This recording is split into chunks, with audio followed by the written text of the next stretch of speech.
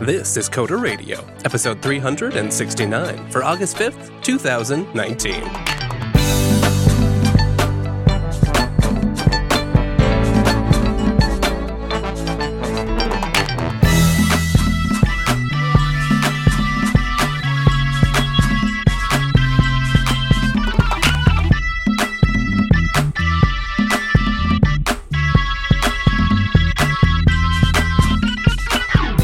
Hello, and welcome to Coder Radio, Jupiter Broadcasting's weekly talk show that takes a pragmatic look at the art and business, software development, and related technologies, and probably a few other things this week because, while I'm normally joined by Mr. Michael Dominic, today he's out, sick. You gotta heal. You gotta take your health seriously, as my perhaps reluctant co-host knows very well. Welcome to the show again, Chris. Hello, Mr. Payne. My plans of slowly poisoning Mr. Dominic while he travels so I can regain my place here on the show have come to fruition. I assumed he was just in danger living in Florida anyway, right? It's not safe down there. And whenever you got a kid, you're just gonna get sick. You're like a target, man. Like a target. But I'm glad I could be here. And really, I kind of miss doing the show. So it's nice to have an opportunity to come on, although it's not the same without Mike. It certainly isn't. And actually, it's kind of good you're here today, because let's start with some feedback. There's a feedback you might be able to help me with. All right, so over on coderradio.reddit.com, that's right, we do have a subreddit.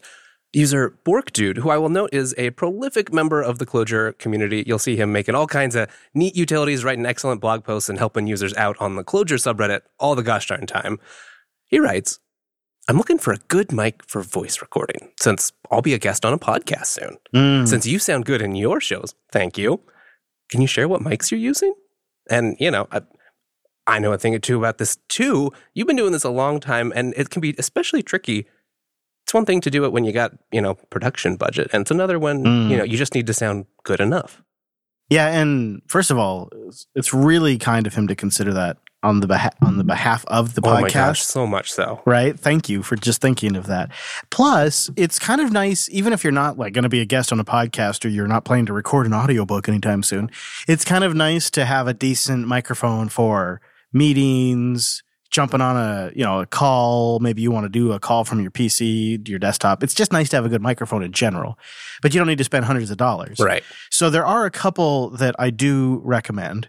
I was trying to remember before the show, and I figured it out. I'll put a link in the show notes. If you just want to get started with something that hooks up over a USB, the one thing I'm going to ask of you is make sure you buy a microphone that has a headphone jack so you can do what's called local monitoring. That is so important. Right. And it also, if you're using Linux or something like that, just makes things a little bit easier because it just shows up as an output device and whatnot. But I really like, for the entry level that still sounds pretty great, like you could start a podcast with this, the Audio-Technica ATR 2500 USB condenser microphone. It's $70, primable. That's hard to beat. Yeah, and it'll be your audio in and your audio out. It's all you need, so you don't have to buy an audio interface or anything like that. It's really nice and straightforward. Another solid microphone that I've used for years that's a little more expensive, similar thing, the Rode Podcaster. Oh, pretty good right. microphone. And then if you want to step things up from there, there's things like the Heil PR40 or the what's the Rogan mic that people love that it doesn't work for my voice? But, the SM7B. Yes. So there's tons of good mics when you want to start going up. And just one thing to keep in mind is, like I just said there, like not every mic works for everybody. I bought this nice microphone thinking, I'm going to sound great now. Works great on the Joe Rogan podcast. I put it on and I hated the way I sounded. No, this is not for me. So yeah, you will probably have to experiment, and there are probably a couple different price levels, right? You have nice USB ones, and if it's just sort of like I'm an occasional guest and for conference calls, that's the level. If you're doing something more serious, then maybe you want to look into XLR-based mics and getting a real interface. But then you're probably going to be out, $300, $400 by the end of it? Yeah. As you well know, there's a price for everybody, really. But yeah, $300-something bucks, you could probably get something pretty usable. If you're thinking about starting a podcast, maybe your business wants to do a podcast or you personally want to start one, I have to recommend friend of the show, Dan Benjamin's podcast method. Just go Google that. It's on the 5x5 network. And rumor has it, a little birdie tells me that it's about to start back up. It's been on a hiatus since 2017, but rumor has it it's about to start very soon. And the podcast method, 26 episodes deep, so it wouldn't take you that long to go through it. In 26 episodes, you'd basically know how to run a network. I mean, it's an in-depth thing.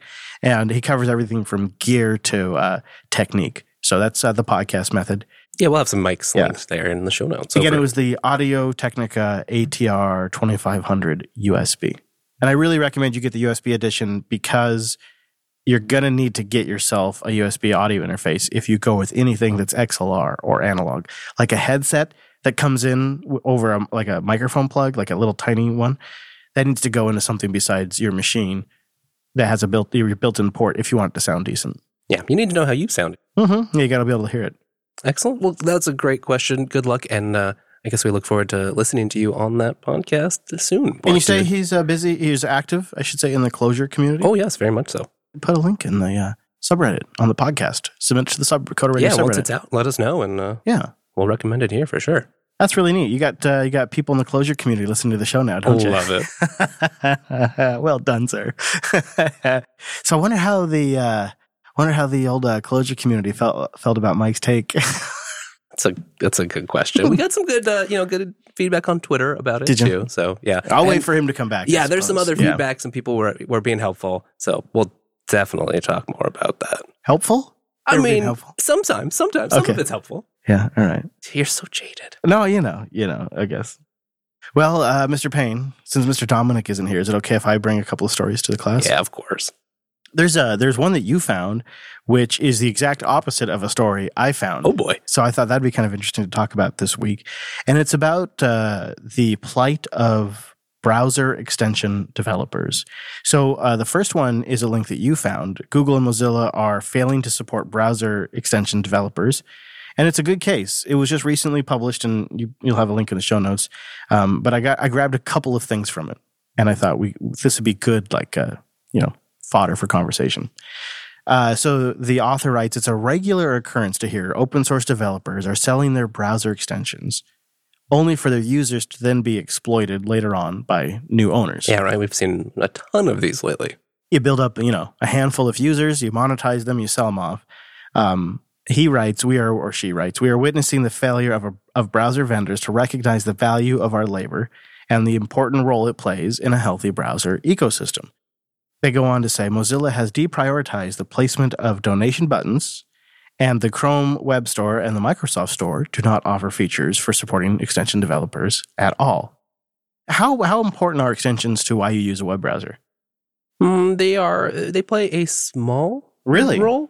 I mean, I can think of a few that we use pretty regularly, and it's not essential, but it would be a factor, right? Like once you have started using extensions, unless there is a direct equivalent or the extension is available in both places, it's at least a small disincentive to shift. I mean, for me, it's pretty strong because a big part of my day job is collecting information from the web that I'm going to use for consideration in a show later. So I want to do research or reading, or I want to mark it up, or I want to save a link. And a lot of that workflow uses extensions. And for me, it's sometimes been like the thing that keeps me on Chrome, for example, or what kept me on Firefox for so long. And in fact, there's even forks of Firefox to support the old Netscape plugin API. Oh boy. So it's obviously super important to some people. And this author is making the case that there's really no support from the browser manufacturers. Yeah, I think the analogs to some other things, we've seen more platforms that have extensibility, things like Alexa skills or, good thinking. Just in case. But it does seem like some platforms expect there to be this sort of user-provided content. Thinking about how that gets monetized, if you want it to exist, seems like it makes sense. Anything of certain complexity, port requirements, needs a form of monetization just to be sustainable, I suppose. And that's really where the issue kind of comes up. Now, so that's the story you found. Now, the story I found, which is like an exact contrast and maybe explains the entire problem, is half of Google Chrome extensions have fewer than 16 installs. Wait, 16? Yeah. In all, about 50% of all Chrome extensions have fewer than 16 installs, meaning that half of the Chrome extension ecosystem is basically a ghost town. This is according to a recent scan of the entire Chrome Web Store conducted by Extension Monitor. Interesting. Now, I do wonder, I'd like to see some more detailed statistics because it's kind of hard to say. And it does make sense, right? How many extensions do you install? A handful? More than I should. And probably most of them, or the most essential ones are the popular ones, right? Like there's a couple nice ones that you get, like, HTTPS everywhere maybe, or there's a certain ad blocker that you use. But it's a rapid decline of like... I've got 15 that I can count just in my toolbar. I mean, it's... Okay, so you have a few more than I do. It's a Markdown link generator, LastPass, the template extension, which is just a remarkable piece of engineering because you can make your own extensions out of it. And it's how I can copy entire sections of an article, and then it will go get the URL and the title of the document, and then I can just paste that whole thing. That is nice. It's a really nice extension, and there's a good community around it. The other one I have is Imager Reupload. This is one I'll use to share like an image with the team a lot. I'll capture something, and I'll use this just to repost on Imager. So you capture this, and then it just gives you a little selection window, and then just repost it up on Imager and puts the URL in your clipboard. Right. Skip all the part where you like take a screenshot and save it, and then open an Imager tab, and then upload it. Right. I now have switched to using a Pinboard extension. I used to use a JavaScriptlet bookmark or whatever you call them, but now ad blockers and Chrome's built-in protection, they block all that. So I have an extension for that. I have the Reddit enhancement suite because I use Reddit enough to just make it a little bit better. I'm also using uBlock Origin because I don't think you need to justify that one. It makes it more readable, right? Yeah. And then a tool that we use internally, Diigo, D-I-I-G-O, which is it's a highlighting tool. And then I have Web Cache Viewer Clear, so I can either clear my web cache or I can view the web cache version of a document. Then I have some buttons to subscribe in Feedly. I have an Evernote extension, Dark Reader, and some YouTube plugins, as well as 7Geese, which is our OKR software, and Grammarly. Nice. Okay. Well, that's fairly reasonable. And a lot of those, right? There's a couple ones that are like open source and have communities. There's several probably that are proprietary or at least supported by, And you know how bad company. I need Grammarly. You know that. Yes, I do. I need it badly. Yeah. Yeah. So I kind of am. I am an edge case. I'm gathering from this article. I probably have like 6 or so on that order. Yeah. And when you do you sync them? Do you sync them to a Google account? So when you open up or a Firefox account, so when you open up your browser, they resync? Like, yes. Okay, that's what I used to. Mm-hmm. Good and bad, actually. It is good and bad. So the article goes on to say further, 19,379 extensions, which is just over 10%, have literally 0 installs. And further, 25,000 extensions, 13% have just 1 user. And the scan found that there are very few Chrome extensions that really have managed to establish any really large dedicated user base at all. And according to Extension Monitor, around 87% of all extensions have fewer than 1,000 installs. Now you contrast to the other story that says the browser manufacturers aren't properly supporting them. Mm-hmm. Why would they?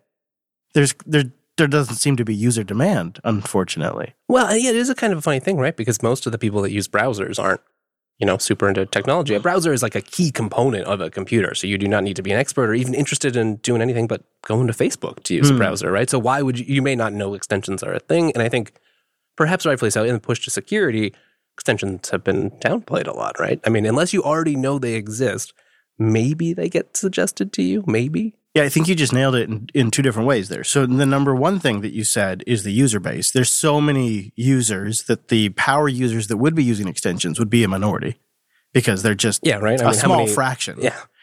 And then to your other point, you're right. They have been sort of reduced in functionality. They're not quite as powerful as extensions were in the first iteration of browser extensions. They don't fundamentally change the game necessarily. And a lot of these are really more about tying into web services. When I like LastPass, Grammarly, Diigo, Evernote, these are really about tying into web services more than anything else. Imager.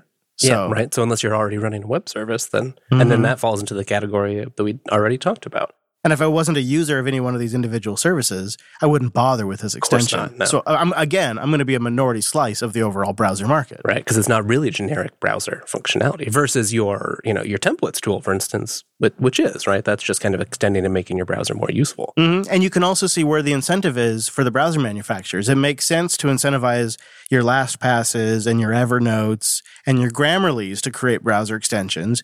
But, Joe Adblock creator, who gets 1,000 users, just not worth Google's time.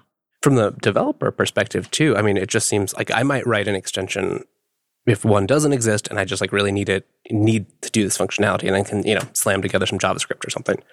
But I don't think you would do it, when extensions kind of were first coming onto the scene. I'm thinking like early Firefox, as they were getting developed. They were exciting, but now we live in like an open source world. They're old news? Yeah, they're old news, right? I mean, no one thinks about it. You're familiar with like popular open source projects, but you don't get the same kind of control, right? You're forever dodging around and playing ball with whatever the browsers want to do, and you're always going to be sort of, second name. You're like, sure, you make this cool project that you spend a lot of time on, but it's just an extension that maybe works in one browser. I guess it's in a way the market works these things out. I think so. But you have people on either ends some people are suffering and some people are prospering. And it's interesting to see both percolate in 1 week in the different links that we collect. And it does seem, it's like, it makes sense it's not working. If people want it to work, then there are probably things we could do. And it doesn't seem like there are people that care that much. You also found a link in here about a Medium post that was, I think the title was, All of the Best Engineering Advice that I stole from non-technical people. And it reminded me about one of my favorite bosses back in the day when I worked in IT. She was not necessarily inherently technical. She joined the company. It was a cooking company. They made food. And, they're out of business. So the company was called Dream Dinners. And the idea was you'd go on their website. And this was when web applications were very new. You'd go on their website and they'd have a monthly menu. You'd put together an order. You'd submit it to the system. You'd pay for it. And then you'd go to one of their franchise locations and actually assemble them. Whoa. And then you put it in a bag and take it home, and you got like the month's dinners. The downside was you had to go do the work. They later started doing the work for you, trying to be competitive. Right. But the other side was like you just spent 2 hours and you had a month's worth of food. All the ingredients were there for you, right? You kind of just put them together. You added your own garlic if you liked. There was no like limit. So if you wanted 4 scoops of garlic, you could make it extra garlic. And they do. Or if you don't like garlic, you leave it all out. So that was the benefit, and you could be kind of menu selective and get something that was sort of tailored to your needs. And I'll tell you the one time that we really found it very useful because I got an employee discount was right after Angela gave birth to our first son. Oh, yeah. And it was like, we just wanted to not have to worry about food for a month. And we just stacked before the due date, we just stacked the freezer full of dinners. That's great. And so there was a pretty significant technology backend that I was responsible for that made it all possible because the franchise was doing well for a while. That's a different story. Anyways, one of the things is the gal that ended up being the IT director started more in the food side of the operation. Oh, yeah, sure. But she was a very clever, intelligent individual, and she worked her way up into the IT position because Elaine was the one that everybody went to go fix their computers. That person. It's just, they're competent. They figured it out. Yeah. And as that position evolved and as that company grew over time, she retained the IT management position and got a team under her. And as the server side grew out, I became the Linux server admin. And she was probably one of the best bosses I've ever had. She had a really good sense. She had a good intuition of knowing when to trust like what the team was saying and when to ask further questions. Right. And derive, she just listened. She'd listened and was able to derive what our intention was and ask some details, get the right things kind of out of us. And it was a really good combination while it lasted. It didn't last forever. Right. Again, that's another story. So this article you linked, all of the best engineering advice I stole from non-technical people. Number 1, people like us make our money in the seams of things. And the whole thing goes on about how they brainstorm, how they do their work. And it reminded me a lot about listening, asking the right questions. Even if you're not a technical person, you can actually still be a really solid contributor. Oh yeah, right. In that environment. Mm-hmm. And I mean, there's so many things of business and just life are like process, right? And everyone has to do those things. Building a house or building a server. Right. Yeah. And there are some people I think that are receptive or intuitive or open to learning, accepting when they don't know things and listening, like you say, right? And that means you can thrive in those environments. Because if you can figure out who to trust and who the experts are and know who to listen to, you can perhaps effectively, bridge information. Right. Yeah. Yeah. You get a sense of who is authoritative on what topics and a sense of their track record over time. I think something that we get kind of wrong in our industry, in our community, is you weren't around in the days of small hard drives. I used to only have 640 kilobytes of RAM, and my onboard storage was only 2 megabytes. Yikes! And we get kind of caught up in you didn't earn your way. You didn't. How dare you come in here with your cloud? Right. We've suffered, and somehow that means we require that from everyone else. Huh? That is what it is, isn't it? That's. I mean, it happens all over the place, right? In so That's many horrible. elements. And there is a certain aspect of you do need to put in your time to learn things and get experience. And there's some things like wisdom or whatever that just take time to get. But at the same time, people, there are different paths all the time. And I don't know about you, but I frequently am impressed. I mean, I'm thinking specifically in software, but really in other fields too. Sometimes the people who are the best at it, didn't have the traditional path. They didn't get the right degree or whatever, but they've migrated later into the field and can be some of the best, most interesting perspective people. Does that still work now?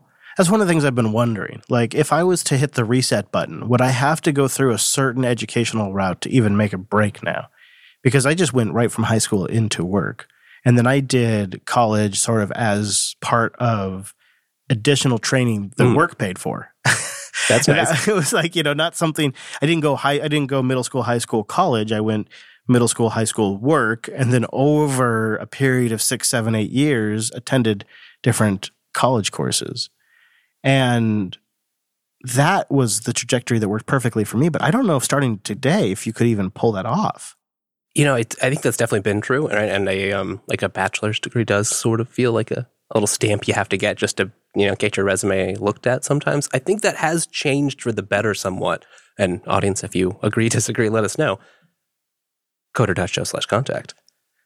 I think the tech industry in particular, at least in some of the larger companies even, has more of a reflection of that. And if you can get away maybe from the more traditional companies and get to a more modern tech company, I think there's a more fresh perspective because it's almost like you can code it, you can't, right? So especially with this culture of, intense interviews that do maybe not the right relevant challenge. And that's another topic for another show, that is another of course. Show. Mm-hmm. But you can just prove yourself. Or in the world of open source too, right? You can be like, well, look, yeah, I don't have a CS degree. I maybe don't have a degree at all, but I've contributed to these 6 projects and everyone likes me and here's my PRs. And so this is where I was going. Or is that the other route?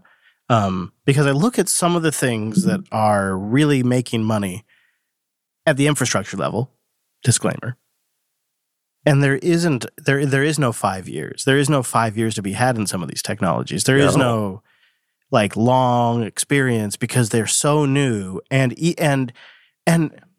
I hate to say this as somebody who's been doing this for a long time, but some ways, too much experience is almost you have to be deficit. You have to be willing to throw out, right? You can't stick to things the way you do in other fields. Because if somebody like a company were to hire me right now to move their IT infrastructure to the cloud, I would just essentially recreate their on-premises setup in the cloud. I do some virtual machines and that would be my approach. And okay, everything's in the cloud now. It's you almost need somebody who doesn't have too much experience. Does that make sense? Right. Well, because they would be open. They would be like, well, what does the cloud say that, I'll go look at the documentation for whatever provider. And they're probably going to point to you could, bring your database over or, well, we'll sell you a database. No problem. We have it managed. It has backups. Here's how it works. Here's the availability of it. I don't think it's impossible for the old dog to learn new tricks. It's just a matter of time and energy that you have to spend on trying out new things when what you've been doing for so long works. So for an example, this is just a small one, but we had a system here that was a very traditional storage approach to it's a box, it runs FreeNAS, it's an appliance, we put storage on it, and we don't touch it. And it was sort of an old school way of thinking that we had another box that connected to that over network storage that ran the virtualization. And it was 2 really loud hot boxes running here in the studio that we just didn't need. And then we decided, well, let's revamp this approach and let's take a look at how we can do all of this on one machine and utilize containers for the applications, which if we're not using VMs, means we could stack all of this on one machine. And it sort of shifted the way I look at building out infrastructure and the way I look at application portability. And it wasn't so much that I wasn't willing to try it. It was more that I hadn't really had an opportunity to try something different from what had been working for so long. Right. I mean, there is still some wisdom to the, don't fix it if it isn't broken. But that only depends, right? Everything's a trade-off, a cost benefit. So there's a cost, right? Like we had to redo a bunch of things, but the benefit has definitely outweighed it, I think. I mean, I don't think it's a exaggeration to say it's like we're getting 10x the use out of the machine now. So if we're going to run that, so we consolidated down to one machine. So we're using less power and we're getting 10 times the use. I also just feel better about it too. Like if we needed to go rebuild it again, it wouldn't be a big deal. I mean, we'd have to replace the hardware or whatever, but the software part would be easy. I think the part for me was I had like I get it moment. And I think that might be what's important about taking somebody who's used to doing it one way. Like you and I, we both know an individual who he'll only do something one way for the rest of his life until like some really earth-shattering reason came up. And if it's personal life stuff, if it's IT stuff, and that's not an uncommon way of looking at things. And for me, it was, I just didn't quite see the utility. It wasn't like I wasn't going to do it. I just didn't quite see the utility until I had like the, I get it moment. And for me, that was working with Docker Compose. And having that experience of ripping down a dozen applications running on a server that were in the middle of doing something even. Right, in one case, one time we did it, they were in the middle of processing something. We ripped them all down and then used Docker Compose to just pull down the latest versions of those images and stand everything back up again. And everything just picked right back up. Like in 3 minutes. We had new versions of all of the software. We had the latest versions of all of the software. We had proven to me that the data and the config were both separate and safe. Right. And that the application was ephemeral. And when and it was one line on the command line because everything's in this super easy to read YAML file that I literally can just it's clear. Right? It just kind of just tells you. If you know anything about Docker at all, it's all laid out. It's all there. You don't even need to know anything about Docker. You just need to know things about the fundamentals, like the basic fundamentals. Yeah, exactly. And it's all clear to you. It's like, this is how it works. Oh, God, that's so simple. And so when I was able to tear it all down, update it, and stand it all up, and have it just pick right back up in the processing, it resumed. This particular job was resumable. Changed everything. It kind of makes me think too of a little bit of like when I first discovered like the Unix command line. And I had all these different tools, and I could put them together. They would work together, and that's true with Docker too. But Docker Compose just takes it to the next level, and I mean, it's right there in the name, of course. It lets you compose them together, and then you can feel like, oh yeah, here's all my little pieces that I need for my distributed system, which is what we are all building these days. And then it helps you cleanly latch them together. My bad, really, for not coming up with a reason to try it sooner. Because I thought I had done a good enough job reading and conversing about it that I understood it. Yeah, I mean, you only have a few related shows. Yeah, and I got the concepts. Oh, you tear down the software, stand it back up. Okay, I get it. But when it was software that in the past I would spend a week configuring, I would spend like 5 days in the evening. Tweaking, tuning, getting it just right. That I had personally spent my time over the years managing, right? And then to see this difference where it was like 30 seconds and everything was right back up and running, that's when it really became practical to me. That's when it shifted. I'm like, oh, okay, so I'm never doing it the old way ever again. I'm never going back. And there's just, we were talking about this on Linux Unplugged, but there's I think it took time for these things to work for the kind of tasks you're doing because they're techniques born out of like, scale where if you do it the traditional way at some point, it's not going to work. There's too many moving factors. There's too much moving state everywhere. And I think it just took some time for the tooling to get to a place where even if you're doing this all on one box and you just, want to go real quick and you don't need to spend hours customizing every little thing, you don't have to now. And it's not just for web applications. Like we're kind of thinking about using Docker for some recording uses. Do you want to? I don't think we talked about this, but no, that's true. We are creating for the purposes of recording. I should say it's really for production purposes. It may be consumable by others, but it's really for our own production purposes.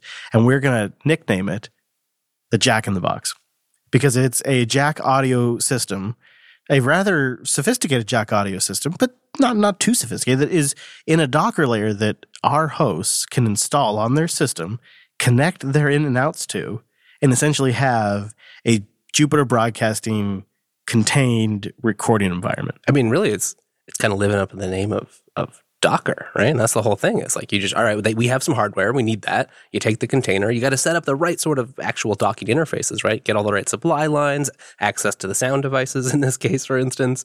But then the software part's unchanged. It's the same. Now, it probably won't be so easy because Linux audio never is. Mm-hmm. But it's super useful that we could just do that and have it reliable and not have to do, especially when you might be running some software that, either it's proprietary or you have to custom compile it or you need a lot of installed dependencies that may or may vary, may or may not vary between distributions. It gives us a few tools though. The first, using Jack, which is an audio subsystem for Linux, it allows us to do equalizing and compression. It allows us to sort of guarantee a certain sound that gets sent out to the live stream while also recording a certain dry audio for post-processing. So that's pretty fancy right there. There's certain things we can do with it down the road. But there's other things we can do that are kind of down the road, maybe going to use, maybe we never would. But if it's a Docker image that's actually up on the Docker Hub, in theory, Wes could tweak something, send it up, and then tell the host, okay, go update your Docker images. They go update their images, and now they've got the latest tweaks that Wes has applied to our recording layer that they can run on their OS. And that's pretty powerful too, because it allows us to sort of neutralize the distribution, because different hosts run different distributions. Yeah, yes, they do. And Mr. Fedora. Hey, it lets us sort of normalize that out, and it's pretty far from any kind of normal use of Docker that I've seen. Oh yeah, no, I mean, a lot of those mounts that I'm doing there, you wouldn't want to do that in production. No. Like I said, it's not a web application. It's not something you're going to host, but it's something that maybe you'd set up on a ThinkPad to do recording. Okay, so related, I've been playing a little bit with Podman, and I think technologies you should try that, maybe are a little outside what you're comfortable with now. You should check out the Red Hat Container Stack. Really? So I think you might like it. Okay. We should probably explain what Podman is for people that aren't familiar with it, because it's not that different. It's still container based. It's still the standard containers as you know it, but it sort of replaces the Docker Compose tools in that layer, right? We can get to the Compose part, but really it replaces Docker. So no Docker daemon. No. So that's one of the big things. Podman is a daemonless container engine for developing, managing, and running OCI containers. Don't say Docker containers. They're OCI containers on your Linux system. There's a couple really neat things. So first of all, the daemonless stuff. That's nice just from security, from many aspects. Podman's been designed, it's newer, right? So it's a little more modern. It takes really nice advantage of all the, user namespaces, all that stuff right out of the box. And they've done some neat stuff where you can run Podman without being root. Now, you can run it as root, and it does, still supports all the nice sandboxing and user namespaces, but you can also run it not as root. Now, you probably wouldn't necessarily want to do this in all production scenarios, but they've put in a bunch of work to make that work behind the scenes. So one example is like network namespaces are used all the time in containers, right? Now, you can create one as an unprivileged user, but you can't make the virtual Ethernet pairs that actually are used to bridge the network namespaces unless you're root. So they have implemented basically a user space TCP IP stack to provide the same connection. And so there's a couple things like that. There's like a Fuse file system that gets used for another feature. What runs that? What runs that user level application if there's no daemon? I don't know quite how the process hierarchy works out, but that's all it is, because it's, that's all containers are. They're processes with, in the right namespace and under the right C groups. I should look more into that. Curious how that does sound very appealing. Well, what's nice then too is like, so you can just run it and then, just install Podman. You can then start pulling down. It supports, depending on which distribution you installed, and you might have to go configure like the Docker registry, but it's one of the default ones. So you basically just go tell it which registries you want to talk to, and then you can use it exactly like Docker. It has the same commands. You can just, even some of their docs tell you to alias Podman for Docker so that you just, use it all the same. That was my question. Was like that one of the things that makes Docker great is the command syntax is simple. And it's, just because it's so popular, it's kind of become the de facto. So they're just like, halvesies. Yep, that's ours now. Well, that's kind of nice. Mm-hmm. So yeah, you can just install it, start playing with it, run it, and it's nice. Were you doing this on Ubuntu? Mm-hmm. Yeah, They have a PPA you can install, no problem. I noticed, I think it's on Fedora 30. I think it's already on Fedora 30 because when we were messing around with our new setup. Oh yeah, it definitely is. And they've got some other tools there too. So there's a building tool that's specific. Podman can build too, but they have Builda. Now it supports building from Docker files, which is great. But they also have their own support, so you can do really easy stuff like starting from scratch or like super minimal images. And they're using that for integration. So like there's Ansible Container, which is a way to use Ansible to build containers. That was kind of hacky the way you had to do it through Docker. And this, it's basically just sort of commands. So you say like Builda, run this command in this container that we're working on right now. And then you can like commit those changes back to it. So then you can use some sort of interactive script if you have some more dynamic scenario. Oh, that's really nice. Yeah. Or if you have existing Docker files, you can just build them that way too. Okay. So it seems like super obvious. If I'm using Ansible, this is a lot cleaner. I'm not still 100% clear. Like if I'm me throwing up some images on a Droplet or a Linode VPS, I'm still not super clear why I would use Podman over Docker, especially because the Docker Hub is active. Well, so you can still interrupt with Docker Hub, no problem. Oh, really? Okay. Yeah. Oh, yeah. Totally. It just natively supports that. It even also makes it easy if you want to like you already have images over. So you should first know too, like because it's OCI, more OCI inspired and compliant. The containers are under a different path. So when you first install Podman, you'll like to try to see if you have anything if you've been using Docker, and you won't. But you can tell it to look at the Docker stuff, and it's like makes it easy to transfer. So you can like pull from Docker Hub, you can pull from the Docker daemon on your local system and move images back and forth between them. So it's easy to move over. Oh yeah, very much that's nice. Okay, I mean, so I think it's just it's kind of a cleaner design, really. So it's a little bit more minimal. You don't have this root daemon running all the time. But for you, it's probably not. So I think it's still in the play with and evaluate. It does have some stuff. So it's got pods, right? Pods is right in the name because Podman is built in, it comes from Red Hat, and Red Hat's Kubernetes player, right? I mean, OpenShift. So it's very much, built in the Kubernetes era. So it also supports pods, which are much like the analog in Kubernetes, where you have these containers sort of joined together. So it can be used somewhat similar to Docker Compose, but I don't think the level of tooling for that specific use case is quite as nice as Docker Compose. So maybe not quite there, but there's a lot of neat tech. And if you need to do something a little more complicated, and you maybe need to customize, you really care about how your containers are running, or you're concerned about security, these tools are pretty neat. Yeah, the security aspect of it is very appealing. Also, I tend to agree with your assessment that a lot of the tools that I see come out of Red Hat, I have two feelings about them. One, God, I wish we had that a year ago. And two, that's a really nice, tight, clean design. Like it's really clean, easy to understand, sensible. Not for everything, but for a lot of the tools on the command line, that has generally been my impression. So it seems like it is something that might be worth giving a little bit of a go. Would my workflow of like having these compose files that I go to, that this is this stack of applications, and I have another compose file for that's another stack of applications. That's the part I think that would be missing for you. Okay. Because Docker Compose adds its own layer of orchestrating. So if you were using Ansible or some other things, right, and it sort of takes it apart. So instead of like, I want this container running all the time, in order to check on fail or restart, in the Red Hat model, the Podman model, they're like, well, you already have systemd, right? Like that's already a thing. Just do that. Systemd's great at it, and it does that for your other services. And that's what I'd prefer. Yeah, right. So it plays really nicely. Maybe if you already are using systemd a bunch or other configuration management tooling. Or alternatively, if you want to run systemd inside a container, which can be a little bit difficult and hacky sometimes with Docker. Podman supports it right out of the gate. You know, it makes me really think that it's worth spending more time getting into Ansible too. Like maybe it's worth even for our small infrastructure. Oh yeah, no, I mean, I think it is. There is certainly overhead in learning new tools and having to apply them.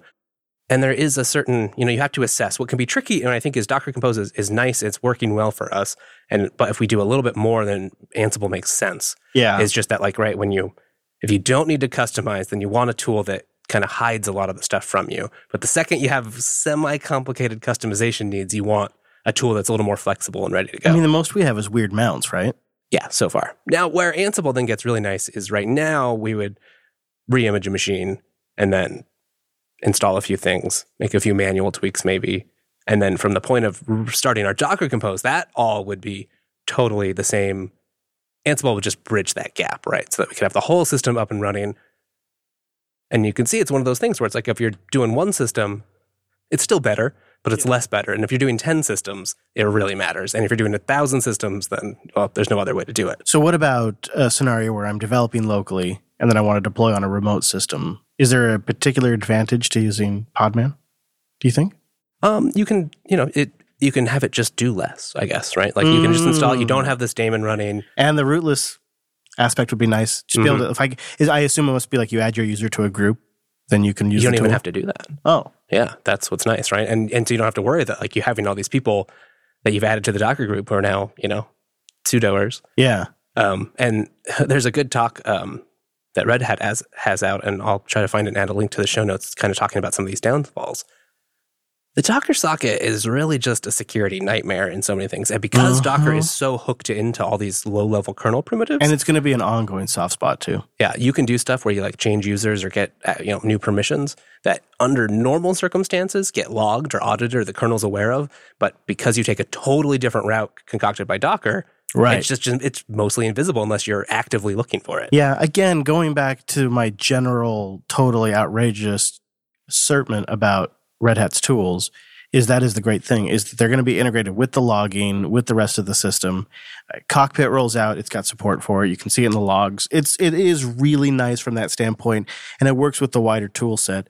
I'm convinced, actually. I think I'm going to give it a go right here on the old laptop because I've got a couple of ideas that I want to try. Yeah, and the nice part too is you can still play together too. So you can do you can use Builda and Podman locally to build your images, to test them, to run them on your machine, and then just push the exact same image up to your server when you want to run it with Docker Compose. That's totally fine. Yeah, it's pretty nice.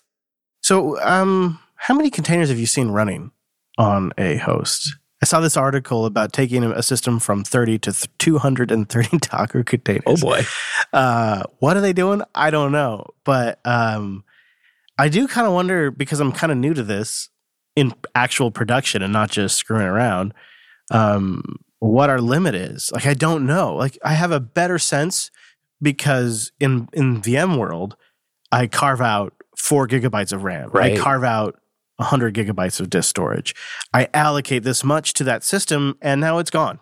And that math is simple in a way. It is, and it's a cleaner separation of concerns, right? Because you're basically like, all right, well, here's this whole other operating system over here. I will deal with it by itself, and then only if I need to go back up to the hypervisor will I even think about that. And maybe the application in that VM consumes all of the resources in that VM, maybe. But right now, in our setup, an application is just another process on the box. And that, for me, is a weird mental shift because I'm used to it being isolated off in its own machine. And to me, it seems like, I know you can put constraints on it, but it seems possible that just one of those containers could go crazy. Sure, right? It could fill up all of its volume space. It could eat a bunch of CPU. Yeah, that to me is that's where I can't say, well, we'll put X amount of containers. Because I don't feel like I can't predict like I could with a VM. Right. And I think that's maybe partly a result of the different philosophies behind this. Because I think if you'd probably have already instrumented your system, right? You'd have a bunch of stuff. So you'd build a box and then you would go test how many containers you run. And you'd probably then be able to run more containers than you could VMs. But you're right, you don't have the same sort of heuristics and understandings that you do. But I wouldn't be able to say, well, if I can run 4 VMs, I can run 10 containers. There's just not that math. You can't do that. Yeah. And as this article points out, they, because It's nice that you don't have multiple kernels in some senses. Yes. But it means that a lot of, you might need to do more tuning because you have a more deeply nested system, or the kernel is doing more nested things than in the VM model. Mm-hmm. So like they're running into stuff where, the regular Docker networking setup involves a whole bunch of NAT, and then that's going to involve the contract table and IP table, so you can keep track of all the connections that are going, right, as you map onto the Docker subnet and all that. Yes. So at some point, that'll just start dropping packets if you have too many. And it's like, how do you know, right? I mean, there's tunables. You can go play with it. If you're already doing a lot of Linux kernel, optimization, maybe but probably you don't. Probably you just ran a bunch of containers and you have to go. Yeah. You have to be instrumenting and monitoring your system if you're going to even see those problems. That's one of those. It's a combination of the driver, of the hardware, of your specific kernel version, of the software that's talking to the kernel. Like, it's such a unique blend that the only way you'll get real data and any kind of predictability is to just do it in production. But that, to me, seems crazy, because what you're proposing is just throw it up there and see how it performs. And ideally, you over-provision so you know it's going to perform well, and maybe you can add. But sometimes things don't go ideally, and all of a sudden you've thrown a box up there that isn't fast enough. We've had something similar happen to us where we put it in production. It's like, it's not quite fast enough. We kind of expected it to be a little better. And now what do we do? And it's just like, we don't really have like a super solid answer now. Yeah, that's true. That's true. We need more. I mean, somewhat we just need more resources. More hardware. Yeah.